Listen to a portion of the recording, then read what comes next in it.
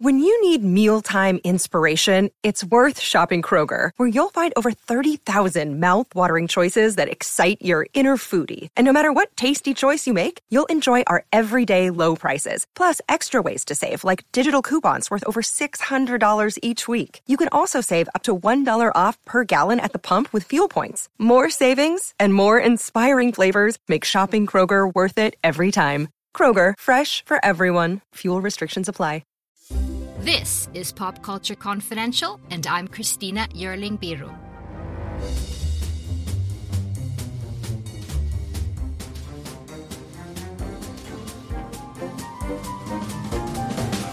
Hey everyone, welcome to Pop Culture Confidential, a part of the Evergreen Podcast Network. Thank you so much for joining me.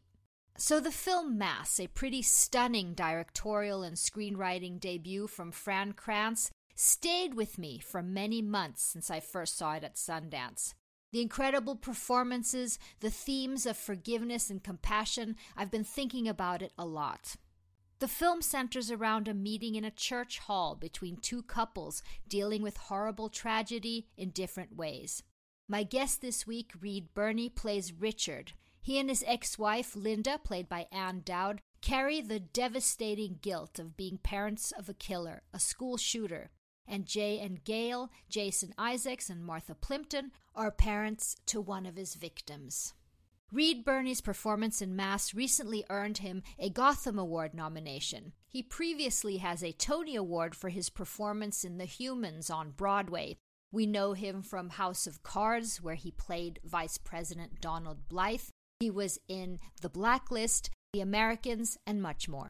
It was quite moving for me to talk to Reed Birney about the film, how they prepared, and those difficult subjects at its center, grief, forgiveness, and surviving the worst. And we also talked about career momentum, not only for Reed Birney, but for his whole family. So here's my conversation. But first, here's Mass. How many people are coming? There'll be 4 of them. Richard, Linda, this is Jay and Gail Perry. Thank you for agreeing to meet us. You're welcome. I'm going to leave you alone. Let me know if you need anything.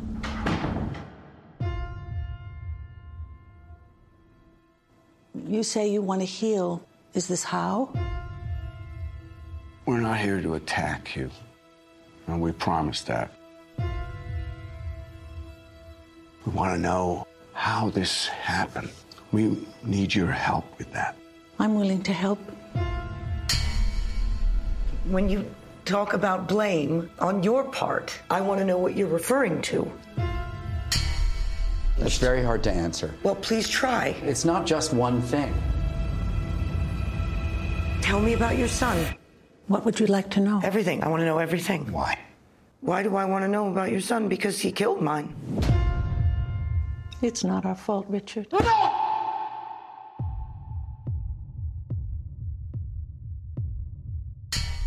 Mr. Birney, thank you so much for being here. Thank you. Please call me Reed. And thank you for this very powerful film, and congratulations on your Gotham nomination recently. Thank you. It was completely unexpected. I was flabbergasted and very, very honored. Well deserved. I wasn't thinking of going this far back in your biography before we start, but I noted that you were come from Alexandria, Virginia, where I was born as well. Is that right? Yes, I was born there. We lived my folks lived in Washington until I was about 9 months old, and then we moved to Delaware. And I think the hospital I was born in has been torn down. So I lived in an area called Park Fairfax. That's where we live. Oh my God, that's amazing! And my dad and family now live in Maryland, so they've moved from there, but close. Yeah, that was where my parents first lived when they were married, in Park Fairfax. That's so funny, isn't that? That's so great. So I've never had an interview with anyone where so I just had to bring that up because that's so funny. And it turned out to be Park Fairfax as well. That's great. Exactly. And now we're both far from there. Yes, we are. But the film Mass has not let me go. As a parent, as a viewer, Mr. Krantz wrote this part specifically for you. Why were you his Richard? He knew me as an actor in New York in the theater, and I think he admired me and I admired him. He's a fantastic actor. And so we knew each other sort of socially, and I think he thought that I had all the right sort of check boxes for Richard, that certainly as a WASP, I understand the sort of WASP culture and the WASP hesitancy to indulge one's feelings and to perhaps explore one's feelings too deeply. I think it comes from the old Puritan worth ethic of just, you pull yourself up by your bootstraps and you don't dwell on the bad things and you just keep going. And in Richard's case, that has become sort of a fatal flaw. As opposed to the other three, where is he in his grieving process?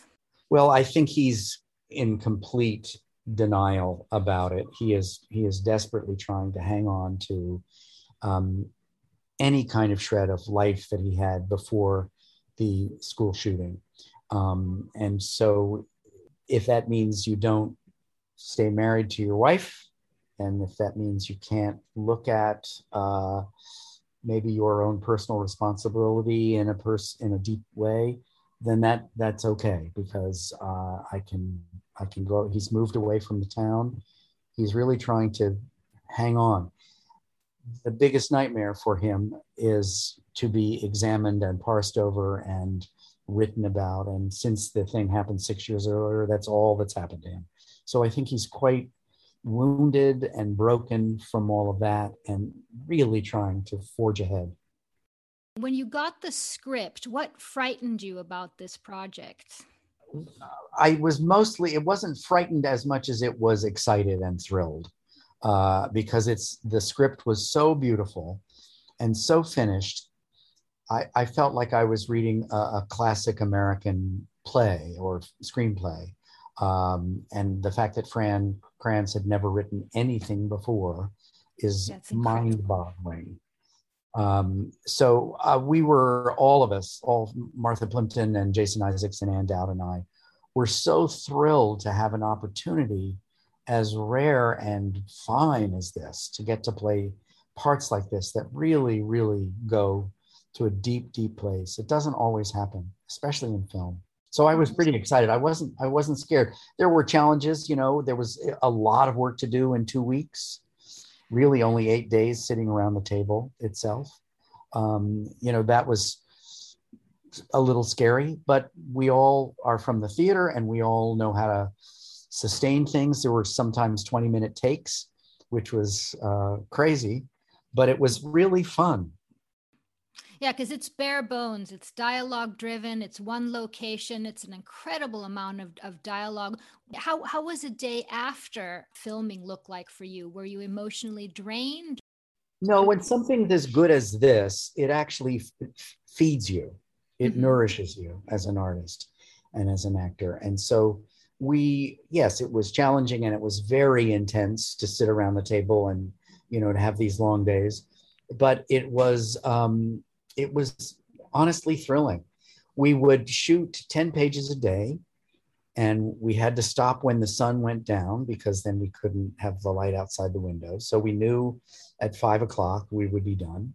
And then we would go out to dinner together and then go back to one of our hotel rooms and run lines for the next day. So in a very real way, it was like the greatest actor camp in the world. And you were mentioning that you didn't have a lot of time. Did you do any research? I did a little bit of research. We had rehearsed for 2.5 days in New York, 3 weeks before we went to Idaho to film the movie. So we had a great sense of who each other was that we could percolate for those 3 weeks. I read Peter Lanza's beautiful essay from the New Yorker about being the father of Adam Lanza and the Newtown shooter. So that was incredibly helpful, because there aren't a lot of articles about the father's point of view in this situation. Sue Klebold wrote a beautiful book, and some of the other mothers have, but the fathers seem to have remained silent. What did you learn from that? Well, just the terrible confusion of looking back and worrying about, did I miss this? He seemed so normal, and then he seemed slightly troubled, but no more troubled than anybody else. And, just the terrible self-recrimination and shame and guilt and sort of rage at this. He had already separated from his wife when Adam shot everybody. So it was slightly different in our case, even though it's not in the script. And Dowd and I really believe that we were together until this happened, and then the marriage failed afterwards. I think that's I think that happens a lot. Yeah, of course. I mean, that happens. You were mentioning guilt, and as a parent, Richard, there's so many levels here, because there's guilt as how he was as a parent, if he potentially did something wrong. Then there's guilt towards what his son actually did. So, what did you personally learn about guilt? Well, that it's deadly. Mm-hmm. It really, Richard's whole state of being, the guilt and the shame and the isolation he feels, which mirrors the isolation our son Hayden felt, is really lethal if it's not dealt with and addressed. That's what I learned. And we made it in November of 19 before the world ended. And amazingly, it resonates even greater now, I think, because we're all so isolated and worried and unable to sort of picture the future the way I think Richard is unable to really conceive of the future. It's, because he has no touchstones anymore. He has no solid footing. Yeah, I was thinking about that a lot. Something that, we've talked about a lot in many areas of the world today, and that's compassion. In Richard's case, I guess, I raised a murderer is something he must think about all the time. How have you thought about compassion after this, after really delving into someone who may need compassion more than anyone else? I would say compassion and forgiveness, which I think are two huge topics in the movie. I think we all have something that we need to be forgiven for, and we all have people that we need to forgive. And I know that it's incredibly important and incredibly difficult to, when you get in your head, as these four parents are, when you get in your head about what you can and cannot do and who you can and cannot forgive and show compassion to, and they don't deserve it. And if Martha Plimpton's character says, I was worried that if I forgave us, I would lose my child. And she comes to a place where she is able to. And I think if nothing else, it's just an opportunity to see how powerful compassion and forgiveness are, even if we can't do it ourselves. But it's a gentle nudge towards being able to. That makes sense? No, absolutely. And Richard, I remember thinking he probably won't change after this meeting that he has, but he does have a moment of complete catharsis, or whatever you want to call it. Did that surprise you, reading in the script, sort of what he comes to? I was so grateful for it. Yeah. Because Richard really is the most tragic character in the movie, because he doesn't take advantage of this opportunity to look at his feelings. And so he leaves unchanged. And I find him so tragic that he's condemned to this life of despair and confusion. So yeah, I think I understood just how important that is for me, to set the bar high, to, if I can somehow or other find a way to forgive the people I need to forgive. Have you worked with these three before? It just No. seems like it was completely new. I knew Martha a little bit, and I'd never met Jason or Anne, but I knew Fran, And in that 2.5 days of rehearsal, we bonded very, very quickly because we all knew we had a beautiful, important task to do that was going to require some real trust and vulnerability. And so we went there pretty quickly. Actors like to do that. Actors like to, take advantage of that. But this was really asking something huge of us, which was great. We don't always get asked big things as actors. Now, this film is not political, about human emotion and such, but I can't stop thinking the fact that school shootings have become such a part of our culture now is just, I don't even know how to, it's absurd. It really is. And did it give you any perspective on the news that one reads almost every week about this happening somewhere? Yes, of course. I know that whenever one of these things happen, the first thing I inevitably think of is, how are those poor parents going to survive? And so having this opportunity to examine that for myself was fantastic. I mean, obviously, we weren't really parents of a school shooter, and we can't really know the depth of their despair. But it was incredibly gratifying to be able to look at that in such a big, beautiful way. How do they survive? Well, the thing that I think is one of the takeaways for me about Mass is that these are ordinary people, just ordinary people in the middle of an extraordinary circumstance. And they survive, they move forward, they find a way. And that, I think, is incredibly life-affirming for us as an audience member and for us as actors too, that when we are called on, if we are brave and want to, we can survive. People are capable of enormous, huge things. And we see these things and we think, I would never be able to survive that. And somehow or other people do when they want to. And Martha's character says that. She says, I need to forgive because I can't live like this anymore. Hopefully this will really bring up a discussion as to how we see things in culture and about things like compassion and forgiveness. Because, yes, I sure hope so. The fact that people have responded to the movie in such a profound, beautiful, beautiful way is incredibly encouraging and gratifying to me, that people are touched in exactly the right way.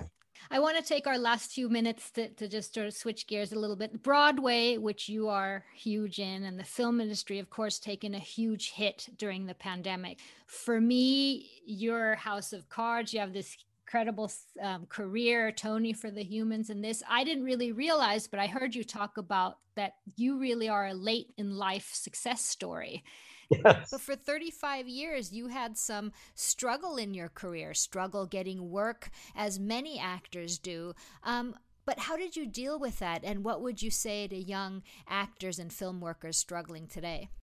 Well, I actually did work pretty consistently. I went twice for 1 year without any work. And one of those years I had no auditions. So that was an especially rough time. What I wasn't able to do was get any momentum or any traction. It felt like I was just sort of stuck going from job to job. And what I would say is, perseverance is the name of the game. If you really believe and know that you are an actor and an artist, then that's what you are this go round. And you need to have faith that you're doing the right thing. And that doesn't mean that you're going to win a Tony, and it doesn't mean you're going to become a movie star, and it doesn't mean a lot of things, but it's important for you to know you're not making a mistake with your life. And that's what I think too. And where would you want this career to take you now? that you have this incredible momentum for years now. I have, and for the last, since 2008, things have really been terrific. And I would love to continue exploring the film and television world. There's so many beautiful stories being told that I would love to do. And I cross my fingers that can happen. But I honestly feel like if I never made another movie again, I made Mass. And I'm so incredibly proud of that. It's exactly the kind of project and role that I became an actor to do. And I feel like I did it. And so moving forward, I feel like almost everything is gravy after this. That's certainly true. But will we see you on Broadway? Do you have any roles you can talk about, or is everything? I did a play this past summer, a two-hander, meaning a two-character play, with our son, who's 25. And it was a huge success. We did it in Pittsfield, Massachusetts, in the Berkshires. And he is so fantastic in this play. And it was a critic's pick in the New York Times. And we're hoping to get it into New York at some point. I don't think he has two pretty incredible parents, I have to say. If it's okay for me to mention that. Yes, I would love for you to mention Constance my wife, Schulman, Connie Schulman, and his sister, Augusta, is having a beautiful career too. So it's a family of showbiz. Connie Schulman was Yoga Jones, was her name, right? Yoga Jones on Orange is the New Black. Orange New Black. Oh, she's so great. It's so great. And for people of a certain age, she was Patty Mayonnaise on the cartoon Doug. Yes. And that you've mentioned that to the people that watch Doug, they start to cry when I say that I'm Patty Mayonnaise. So, and what is your daughter also? Yes, Gus. She's just finished a series in California with Courtney Cox and Greg Kinnear called Shining Veil. That's going to be on the Stars Network. It's her third television series. Just made a movie in Connecticut. So she's doing very, very well. That's so fun to hear that all of you are now, like, as you would say, using your word, have momentum. That's right. Which is what you want for your children, right? That's right. Absolutely. Absolutely. Reed, thank you so much. I so appreciate this. And again, this movie really affected me, and I'm sure it will affect so many. And I really wish it It's a beautiful, life-affirming movie that I hope everybody gets a chance to see. And I have to say, I'm very impressed that this is his first, go around. I'm very much looking forward to seeing what he does next. Me too. I just hope I'm in it. Yes, he chose well. He chose wisely. He'll continue. Thank you, Christina. Thank you. I really appreciate it. Thank you. All the best. Thank you so much to Reed Birney. Mass is out in theaters in the US, and look for it in different territories and festivals around Europe. In Stockholm, it will be at the Stockholm International Film Festival next week. And thank you so much for listening. Please subscribe to Pop Culture Confidential wherever you get your podcasts, and rate and review the show. It really helps others to find us. Thank you. See you next time. Science, science, science! Science, science! Hello, podcast fans. Want to get weird with us? Come check out the Mad Scientist Podcast. We're a weekly show that looks at the history, philosophy, and hard facts behind your biggest paranormal questions. Did the government really pay for a psychic spy program? Yes! Is it true that surgery got its start in grave robbing? Yes! Can a roller coaster really kill you? Legally, we can't say so for sure, but sometimes, yes! Join myself, Chris Cogswell, and my co-host, Marie Mayhew, as we examine the science, philosophy, and history behind the strange and unusual. All to discover what's possible and plausible versus what's, well, just made up. Check us out wherever you find your favorite podcasts. The Mad Scientist Podcast.